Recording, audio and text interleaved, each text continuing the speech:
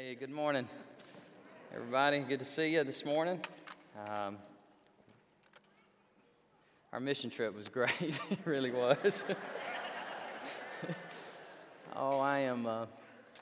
Thank you, Chad, for doing the welcome and sharing a little bit about where we've been and what we've been doing in the greater Toronto area. God really did bless us with an awesome trip, and so proud of our students and our adults who went for a week, and we got in early this morning, so we're all a little tired, but are y'all out there in the green shirts? Amen. Ooh, great power. So y'all would have been so proud, church family, of your students and the adults who represented the Lord and represented our church so amazingly well. And so I was playing basketball. I know I should not have been playing basketball. I'm too old to be probably 49 next month. That's not good to be playing basketball. But I took a shot and I made it. Okay. And just want you all to know. And as I turned to just step, literally just walk, I felt this searing pain in my lower leg, and I have torn my calf muscles, what the diagnosis was. And so I've gone to the ER there in Canada, and then I went to an orthopedic doctor there in Canada, and so they said just, a couple of months, it should be good to go. Don't think we need any surgery, but I'll probably need to talk to Dr. Murray. Dr. Murray, how are you doing? I probably want to talk to you here pretty quick and get your expert advice. So anyhow, being away from the church, last Sunday we had a wonderful time, but just so looking forward to being back in our church and our fellowship. And I do well as long as my foot is elevated. So obviously it's not elevated and it'll start hurting a little bit. And so we may have a shorter sermon today, but I don't know. We may not. So, all right. I'll share a little bit standing up, then I'll share a little bit sitting down. So if you have a Bible, I'd love for you to turn to 2 Peter. 2 Peter chapter 1, we're going to finish out the first chapter. In our study, in our series of messages, we have been studying living truth. That's the theme of 2 Peter. Living hope was the theme of the first epistle. And if you are a guest, God bless you. Thank you for being here. I don't normally dress this casual, but I did want to dress with our students today. These are the shirts that we wore. But anyhow, you're welcome to come. Anyway, you dress. We welcome you here at Great Hills. Some of our people love to wear coats and ties, and that's awesome. And some people wear a little more casual, and that's good as well. So we're just glad that you're here. And if you're a guest, let me just add my welcome to you as well. We're currently studying the book of 2 Peter and having a great time. We finished almost finished the first chapter, and now we're in verse 12. And I want to read verses 12 through 21. And the title of our message today is Trustworthy Scripture. And what the Apostle Peter does here is just absolutely exquisite. He takes us through bibliology, which is the study of the doctrine of Holy Scripture. And he just walks us through and reminds us of how great the Old Testament is, and he's very cognizant of the fact that as an apostle of Jesus Christ, he is also writing Holy Scripture. And so watch this as he shares with the church around AD 65, just prior to his martyrdom in AD 66 by Nero. He walks the church through just some of the basic axioms of the Christian faith. And so what he's going to do is he's going to remind them of the importance of the rudiments of the faith. I mean, just the basic axioms, the basic principles of Christianity are spelled out in these verses. And they're very, they're very picturesque, they're very elaborate, they're very strong. So let me just begin reading them, and I think you'll pick up along with me. He says, "For this reason, I will not be negligent to remind you always of these things." Now, these things is what he has already been writing to them. "Though you know and you are established in the present truth. Yes, I think it is right, as long as I am in this tent, to stir you up by reminding you, knowing that shortly I must put off my tent, just as our Lord Jesus Christ showed me. Moreover, I will be careful to ensure that you always have," for the third time, he's going to use this word, "that you always have a reminder of these things after my decease." When he says my tent, all he's talking about is his physical body. He's at the end of his life. He knows that he is about to meet Christ. And so he is wrapping up his ministry, if you will. And he is unpacking these spiritual truths, these deep, awesome truths to the church in Asia then, and through the illuminating power of the Holy Spirit, he is speaking to us even today in Christendom here in 2013. And so as he nears the end, he says, I want to remind you of these things, of the important doctrines of the Christian faith. And he's about to ramp up to one of those important doctrines, and it has to do with Holy Scripture. So let's keep going in verse 16. He says, for we did not follow cunningly devised fables when we made known to you the power and the coming of our Lord Jesus Christ, but we were eyewitnesses of his majesty. For he received from God, Jesus received from God the Father, honor, time, which is exalted status, and glory. He received honor and glory when such a voice came to him from the excellent glory. And this voice said, this is my beloved Son, in whom I am well pleased. And you'll remember in Matthew chapter 17, he's talking about the Mount of, anybody? Transfiguration. That's right, Matthew 17, where Elijah and Moses appeared, and there was Peter and James and John, and Jesus Christ, there was a metamorphosis. What was on the inside radiated out on the outside, and Christ just lit up like this illuminating light. And God the Father said, this is my beloved Son, in whom I am well pleased. And Peter says, I was an eyewitness to that. I saw this. These eyes beheld the majestic glory himself. And we heard this voice which came from heaven when we were with him on the holy mountain. And so we have the prophetic word confirmed.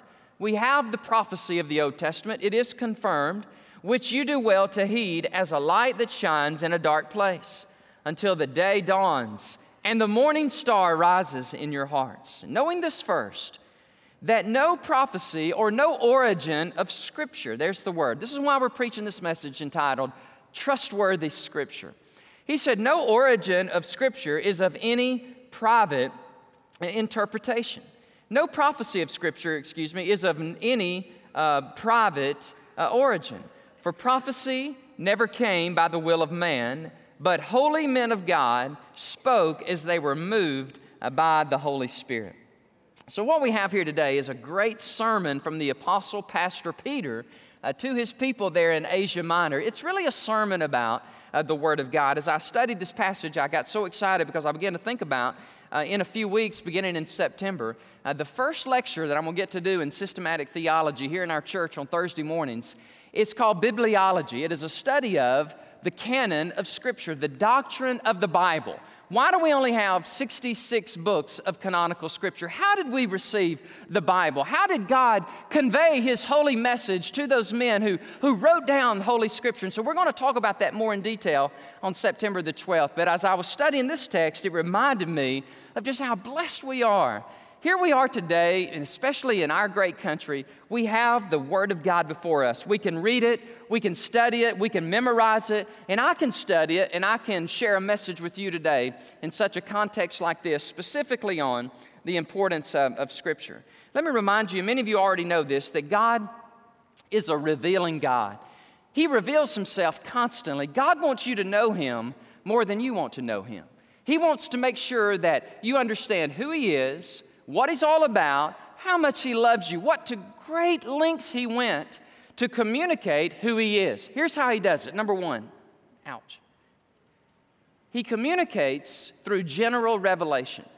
He reveals Himself through nature, and the Bible says in Psalm 19, the heavens declare the glory of God, and it is speech is night unto night, day unto day. God speaks to us through His mighty hand of creation. He also speaks through His acts in history.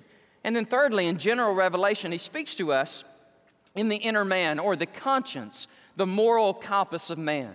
C.S. Lewis said that's one of the primary ways I came to faith in Christ, is the moral argument for the existence of God. Mankind has this sense of oughtness. We have this innate sense of what is right and what is wrong. Where did that come from? How does evolution explain this concept of morality? Well, it can't. There has to be a God who created it and implanted it in us, and that's God speaking. That is God revealing Himself through general revelation. But primarily He reveals Himself through what we call special or specific revelation, and that is where God has revealed himself through this love letter. 66 books that he went through great lengths. Over 1,400 years, he made sure that those men, it says, they didn't write it of their own interpretation. It wasn't of their own origin, but the Holy Spirit of God moved upon them, and they received this message of Scripture, and God speaks to us through the living Word, the Word of God, and he also speaks to us through the living Word, the person of Jesus Christ. So, with that in mind, let's look at this special revelation that God gives to us through the Scriptures. Now, you got to keep this in mind. This is what Peter has in mind. He is revealing God to us, and he's going to do it primarily through this means of God's Word. So first of all, look at, if you're taking notes, it's called the memory of God's Word. 3 times, the Apostle Peter says, I want you to know, I want you to be reminded, please keep this in mind. He has the sense of expediency. He has the sense of urgency. He knows that he is about to go to heaven to be with Jesus, and he wants to make sure that his congregation is firmly embedded in the truths of the Scriptures. Listen, he knows what is about to happen. He knows that there's difficulty, there's travail, there's temptation, there are trials coming, and he knows that if his people are built upon the rock foundation of Christ and his Word, then he knows that they will be able to endure the persecution that is to come. Verse 12 says this, for this reason, I will not be negligent to remind you, for this reason of Christ and who he is and what you've received in him, I will not be negligent to, here it is, the first instance, to remind you always of these things, these things. How many times does Peter say that in this first chapter? These things refer to all that he has written, all that he is about to write, the truths of who Christ is and who we are, these moral virtues, Christian additives that we've received in verses 5 through 7. I want to remind you of all these things, that through these you will know and you are established in the present truth. Notice that he says in verse 12 that knowledge precedes being established in the truth. Did you get that in verse 12? You know, and therefore since you know, you are established in the truth. Peter is a great pastor and a great apostle. He wants to go to great lengths to make sure that his people are established in the doctrine of the faith. And one of the things I think we need more than anything today, especially in America, in our churches in Christendom, is to be more firmly grounded in the truth of God and to transform our Sunday morning worship, moving away from the performance mentality and moving away from what is in it for me, moving it out of that and moving it into more of how awesome God is, how wonderful His Word is, and how you and I can be firmly embedded in the truths of the Scripture so that when difficult times come, our feet are upon the solid rock and we are able to endure. So many people today in America have abandoned the church. They have abandoned the church because they have been fed a steady diet of potato chips and ice cream, and they haven't gotten the nutrients of Scripture. So that I talk to people all the time, say, I used to go to church, and now they got this big, huge spiritual chip the size of a boulder on their shoulder. You know why? Because they have no foundation. They have not been taught the deep truths of Scripture. Let me tell you something, guys. The more you know Him, the more you love Him. And the more you love Him, the more you trust Him. And when difficult times come, and they do come, they will come. You will have the greatest intentions. Your heart can be pure. You can go to Canada and want to tell the whole world about Jesus, and bad things will happen to you. Well, what do you do during those times? Well, if you're built on the rock, you can say this. You can say, God, I don't really understand all that's happened to me and why I'm in this predicament. But you know what, God? You are awesome and you are worthy to be praised and to be trusted. And that's just the truth. I think about the Mahalik family, Charlie and Jennifer and Abby. They are here today, and we've been praying for them for many weeks as Abby was up on a mission trip, and she was placed in the hospital in the emergency room, and they still are trying to figure out everything. Where are the Mahaliks? Aren't y'all here somewhere? God bless y'all. They love the Lord. They're still serving the Lord, and bad things are happening to them. Well, why are they in church? Shouldn't they be mad at God? I mean, shouldn't they be shaking their fist up at God and say, wow, this is what missionaries get for serving you? Well, this is the way you treat your friends. I'm glad I'm not your enemy. You know what I'm saying? Why don't they do that? You know, if my leg wasn't hurt, I'd be stomping by right now, I'm telling you. Why do they do that? It's because they've got depth. Are you with me? Depth. My greatest contribution to Great Hills Baptist Church will be that we're going to be teaching you the deep things of God so that when it happens and all Hades breaks loose on your life, that you'll stand strong because you've been reminded of these things, these important truths like Peter's preaching here. He says in verse 13, remember, he's keeping in mind, I'm reminding you, I think it is right as long as I am in this tent. Now that is just the nomenclature of body. As long as I'm in this physical body, I want to stir you up. And I love that. That word stir you up means to wake fully and to arouse. And it also means the wind that stirs up the ocean. And Peter said, I know I'm stirring you. And I know some of these truths are hard. And I know that some of these things I'm teaching you that's not very spiritually palatable. And maybe you want a lesser diet and you don't want so much strong teaching. But I'm telling you guys, I want to stir you up. And I want you to, and you ever notice that when the Word of God is taught and preached, two things happen. You get stirred up either unto depth and to closer to God, or you get stirred up unto agitation or unto meanness. And I found this happens, and it continues to happen even in our great country. I was reading a story John MacArthur talked about, and he actually gave two stories about two pastors. The first pastor, he said, I made a change in my ministry, and I started preaching the Bible, and we lost 2/3 of our congregation. 2/3 of our church said, we do not want that stuff.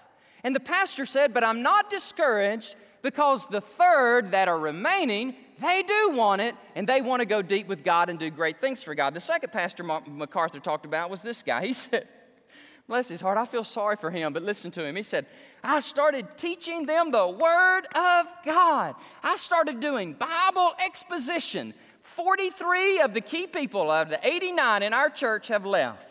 And now they're voting whether they're going to keep me. And I thought, well, bless his soul. But you know what? That's what you get. You teach God's Word. You go deep with the Lord. You remind people of the importance of Scripture. The Word of God, Hebrews 4:12 says, it cuts some unto healing, and it cuts some unto agitation and even to meanness. Then he says this, I want to stir you up. I want to remind you. And then verse 14 says, I know that I'm going to be with Jesus soon, that I will put off this tent just as Christ showed me. If you'll check this in John 13, in John 21, Jesus tells Peter about his impending death, his imminent death. And that death now is for sure only a few months away. But in verse 15, he says, one more time, I want to remind you to be careful to ensure that you always have a reminder of these things even after I am gone. And so what he wants to do, his great objective is that the church would be deeply grounded and rooted in the nutrients of the Word of God, so that when difficult times come, they will have the memory of God's Word in them and they can rely on it. You know, a lot of my responsibility as a pastor is to remind you of what you already know. How many of y'all have a photographic memory? I mean, some of you may have I'm looking, okay, I don't see anybody. I certainly don't. And so all of us, no matter how much we know, it is imperative that when we come together on Sundays and when you get together in your Bible life groups and your small groups, it is absolutely imperative to be reminded and to be taught truths that you already know, because not everybody has a memory like the guy I played golf with. I was playing golf with this guy, and this is true. Some of y'all are going to think this didn't really happen. I promise you, this really happened. Once a year, we go down to Orlando, and we play golf. So much for playing golf, amen. We play golf in November in Orlando, and we just have a great time. It's a group of pastors, and I was in a group with this one pastor, these two other pastors, 4 of us, and after we played, this one pastor from Louisiana, he goes, guys, I just got a confession. He says, I have a photographic memory, and I don't know if it's a blessing or a curse. And I thought, what do you mean by that? He says, for example, every shot every one of you made today in 5 hours, I know what it is, and I can tell you right now. And I thought, that's impossible. Ain't nobody got a mind like that. You can't remember every shot. I said, what did I do on hole number 3? He said, you hit your tee shot in the water, out in 2. You hit your third shot in the water, out in 4. You hit your 5th shot in the sand trap. You came out of the sand trap, and then you 2-putted for an 8. You had an 8. I wanted to hit him, upside the head. I said, how did you remember? He says, I can do that for every single one of you. He said, I don't know if this is a blessing or a curse. I said, I know it is, bro. It's a curse. I don't want to hear that. But be honest, not all of us have memories like that. And so that's why, Peter is saying, listen, I want you to know that you know the truth, and I want the memory of the Word of God to be deeply embedded in your soul so that when hard times come, you're ready to face these difficulties. Number 2, he talks about the majesty. Oh, I couldn't wait to talk to you about this part. The majesty of God's Word. And beginning in verse 16, he says, for we did not follow cunningly devised fables. No, we didn't follow those fables. The Greek word there is mythos. It's where we get the English word myth. We didn't follow myths when we made known to you the dunamis power and the coming parousia of our Lord Jesus Christ, but we were eyewitnesses of His majesty. Now, let's talk about this for a minute. He's talking about the majesty of Jesus. And he's talking about, now when you talk about the Word of God, you talk about the written Word of God, the Bible, and you talk about the living Word of God, Jesus. And Peter says, I'm going to tell you something, guys. I'm not yanking your chain. I'm telling you the absolute truth that we saw. When he says we, he's talking about Peter, James, and John. 1 John 1, verses 1 through 3 says, listen, we saw Him, we heard Him, we touched Him, the Word of life. This is not a fable. We did not concoct this. We did not dream this up. This is all divine revelation. God has revealed Himself to us in His Son. And we are telling you this is not a fable. Please trust us. The evidence can be corroborated. Our eyewitness evidence can be validated. Go and check it out. And so he's very passionate at this point when he says, we saw Him, and now we proclaim unto you the dunamis, His power, in verse 16, and His coming. Now, it's interesting. What Peter is talking about is the second coming of Christ. You may not get that in your first reading of verse 16, but whenever parousia is used, almost every time it's used to refer to Jesus' second coming. And here's Peter's argument. Here's his spiritual syllogism. He is telling them, listen, Christ, He came, trust me. I saw Him. Eyewitness on the Mount of Transfiguration. It was amazing. It was awesome. And He died. He arose from the dead. He said He's coming again. Now, here's where you get to some of the real root issues in Peter's epistles. There were a group of people in the church who discounted the parousia, the second coming of Christ.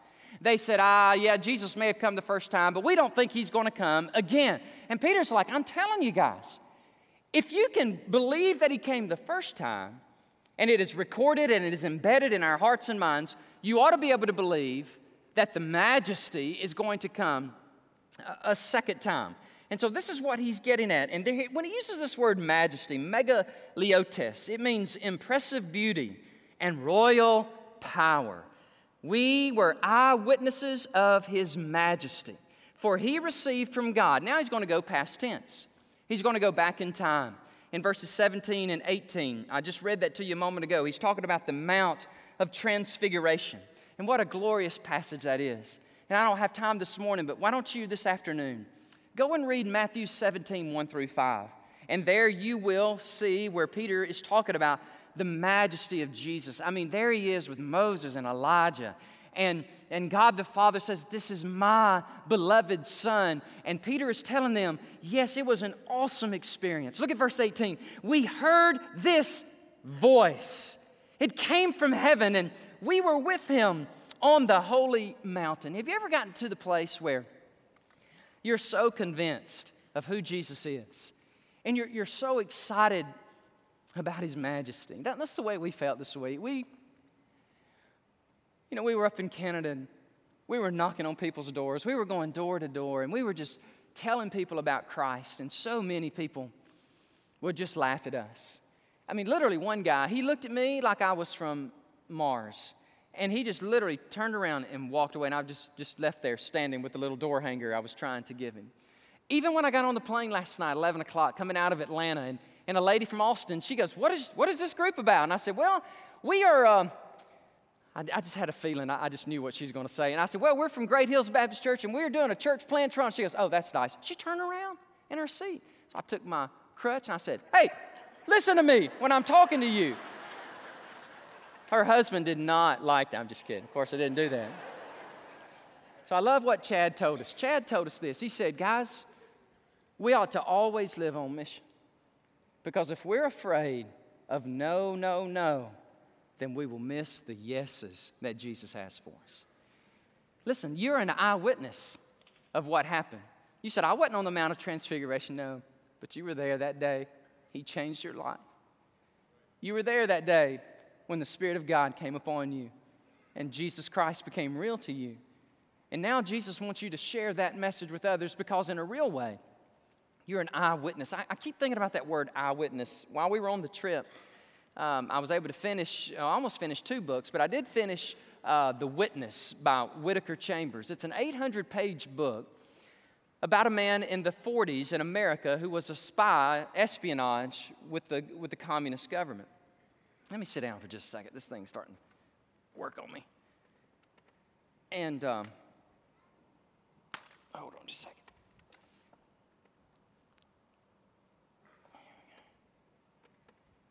Cool. All right, so Whittaker Chambers, in the 20s and the 30s, he was a spy, and he was working for the communist, really working with the American Communist group, but also working with the group out of the Soviet Union. And he was deeply entrenched in communism's religion. Does anybody know what communism's religion is or was? It's atheism. And so he firmly believed in atheism. There is no God. There is no purpose. Just make what you can out of this life. Well, that began to change one day. He was sitting there. Him and his wife had children, 2 children. And Whittaker Chambers is brilliant. And he sat there and he was staring like this at his daughter. He was just staring at her as she was eating her breakfast. And he was just looking at her like this. He said, I couldn't take my eyes off of her. And he says, and I was looking at her ear. Now, can you get this? You're a little toddler, you're eating, your dad's just staring at you, you know. I imagine the little girl's like, well, Dad, you all right? And he's just looking at her like this. He said, I looked at that ear, how symmetrical, how amazing, how purposeful, how utilitarian, how it's used so valuably. And he said, I began then to say, wait a minute. Evolution could not put that on a head. Somebody had to plant it there. And so the seeds of doubt were sown as he looked at his daughter's ear. Keep that in mind. So he's walking through his life, and he begins to become disenchanted with communism. And then finally, over a series of events, he converts to Christianity. He becomes a follower of Christ. In the 1940s, if you've read The Witness, just stay with me for a minute. It is an excellent book. Most of it is. But anyhow, you get through it toward the end, you really see the gem of this book. In the 1940s, the Un-American Activities Committee of the government, chaired by none other than Richard Nixon, began to question him about a man by the name of Alger Hiss. Alger Hiss was prominent in the American government in Washington, D.C. He was a graduate of Harvard University, had his law degree. And Whittaker Chambers said, he is a communist, and you guys don't know it. Oh, they said, you've lost your mind. He is one of our leading citizens in America. Alger Hiss would never be a communist. And for 2 years, they scorned and they laughed at Whittaker Chambers until he said these words. He said, I want to tell you something. I was an eyewitness. I saw him engage in espionage, and he pulled out this sealed envelope with facts, with Alger Hiss's signature, and with memos from the government to the Soviet Union. And so, of course, he was convicted, he's been incarcerated, and he was so because in a court of law, whenever there is an eyewitness, it is amazing. And Peter says, let me tell you something, guys. We were eyewitnesses to his majesty. And so take this message that we're giving unto you, embed it in your memory and in your mind. This Jesus Christ, who changes people's lives, he is real, he is awesome, and he is coming again. That's Peter's message, all right? It's awesome. Okay, now number 3, let's move into the message of God's Word. And this is, we're going to look at verses 19 through 21. And so he says, and so we have the prophetic word confirmed. Now I want to stop right there because there are 2 different translations about this phrase. And I want to go ahead and talk to you about both of them. The first translation goes, we have the more sure prophetic word. And what Peter is saying is, we have the holy word of God. We have the prophecy of the Old Testament. We have, you want to come help me, brother? Oh, thank you. Appreciate it. Oh, that's okay. Thank you. I always get a little nervous. People walk up on the pulpit. Would you come in peace? Students, he's a person of peace. He's the people we were looking for in Canada.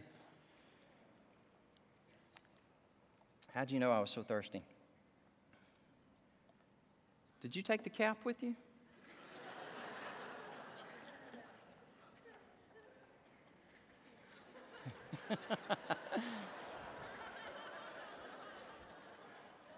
It's right there.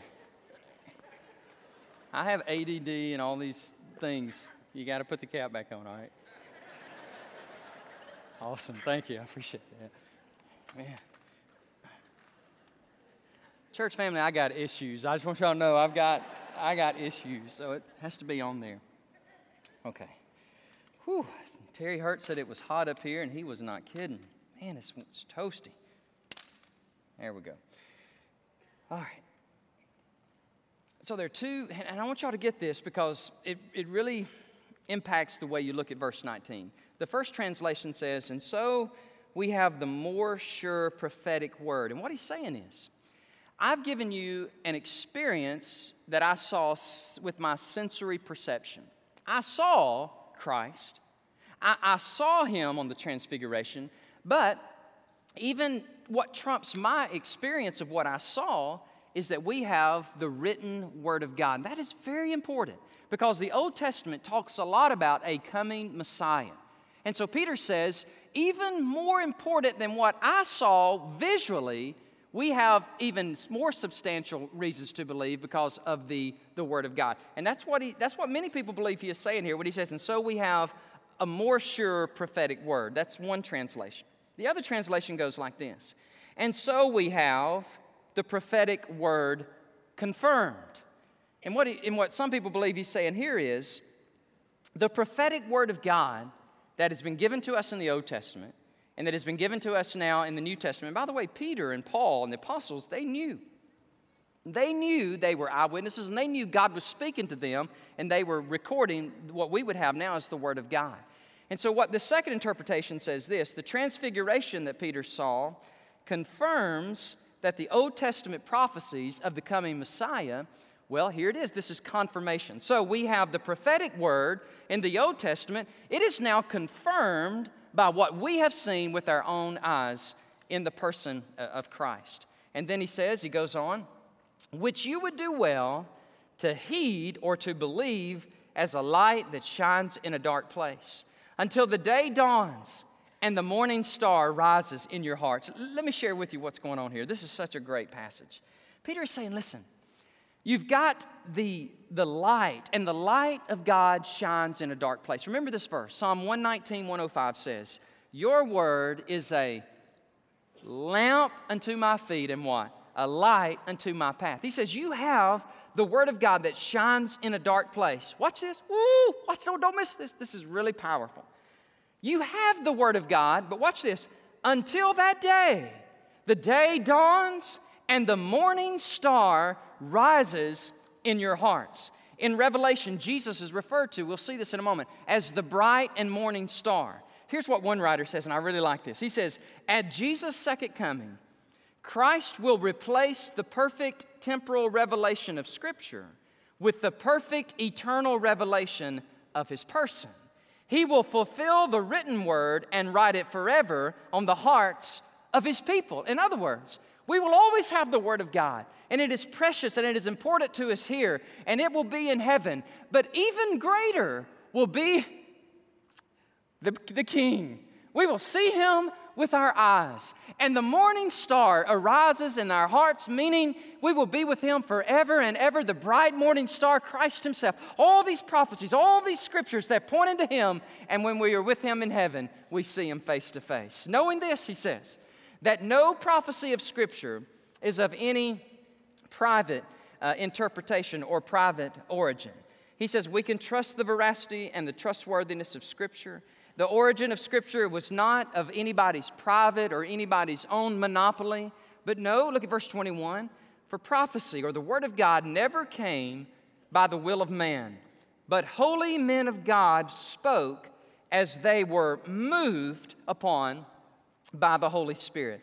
This is an interesting word. The word moved, pheromenoi, means the wind that blows upon the sails of a ship. And so picture in your mind's eye, and we'll talk more about this in September, if you're here, September 12th, early morning, that when the men of God recorded Scripture, I believe that exactly what Peter says, that they kept their personality intact. For example, when you read Luke and Acts, it's some of the greatest Greek grammar you'll read because he's very educated. He's a physician, a doctor.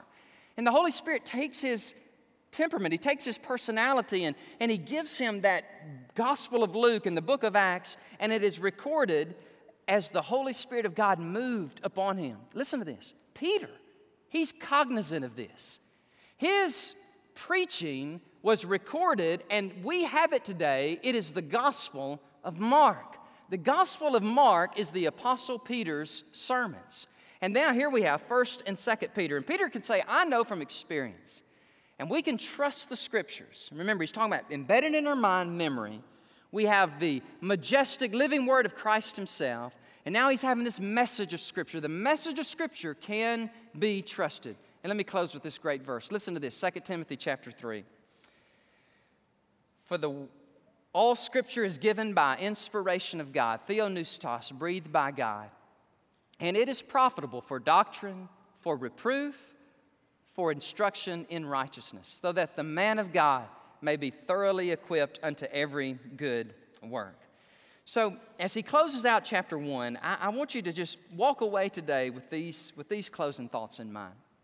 First of all, it is so important that you have a knowledge and an understanding of the Scriptures. That's why Peter said over and over, I remind you, I remind you, I remind you.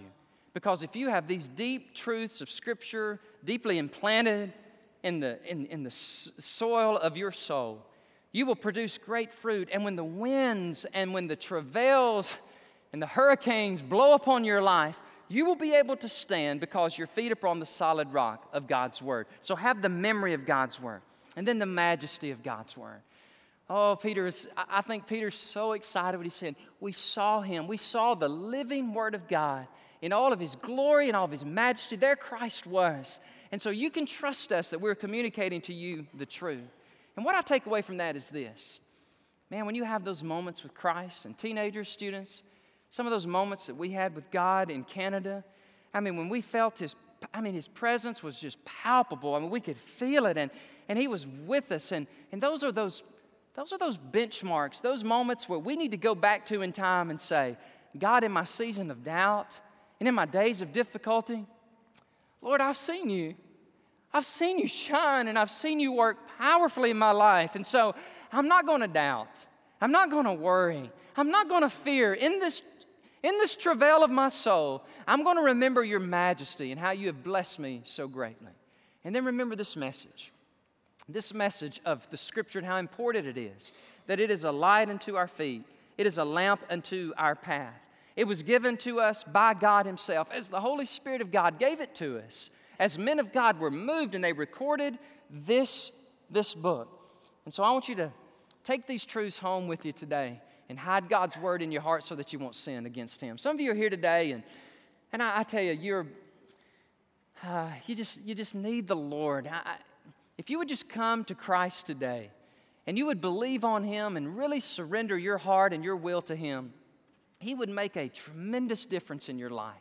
He'd make a tremendous difference in your marriage, in the way you live, in your finances. If you just say, God, I've tried this my own way now for many days, many years. I cannot do it. God, I fully surrender my life to you, Christ.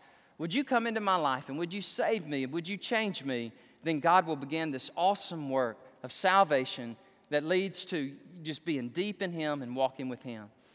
So we're going to invite you to do that today. Some of you, even today, maybe that's why God got me out of bed this morning and got me on this crutch to say there's somebody listening on television, there's somebody watching us live on the internet, there's somebody here today that needs to know that Christ is real, Christ can be trusted, and you need to receive Him as your Savior today. Some of you are here today and you know the Lord, you love the Lord, and you just need to be in fellowship. You need to be in fellowship with God's people. And I know this is a big fellowship, and I know we got lots of people here, but we would love, if God so leads you, to come and be a part of Great Hills Baptist Church. In fact, I don't know how this is going to go, but the next hour I'm going to teach our Church at Great Hills, which is our new members class. And if you're here today and you want to get a bite of lunch with us, we'll feed you, and then you can come and I'll teach you what it means to be a member here at Great Hills, because our church is different.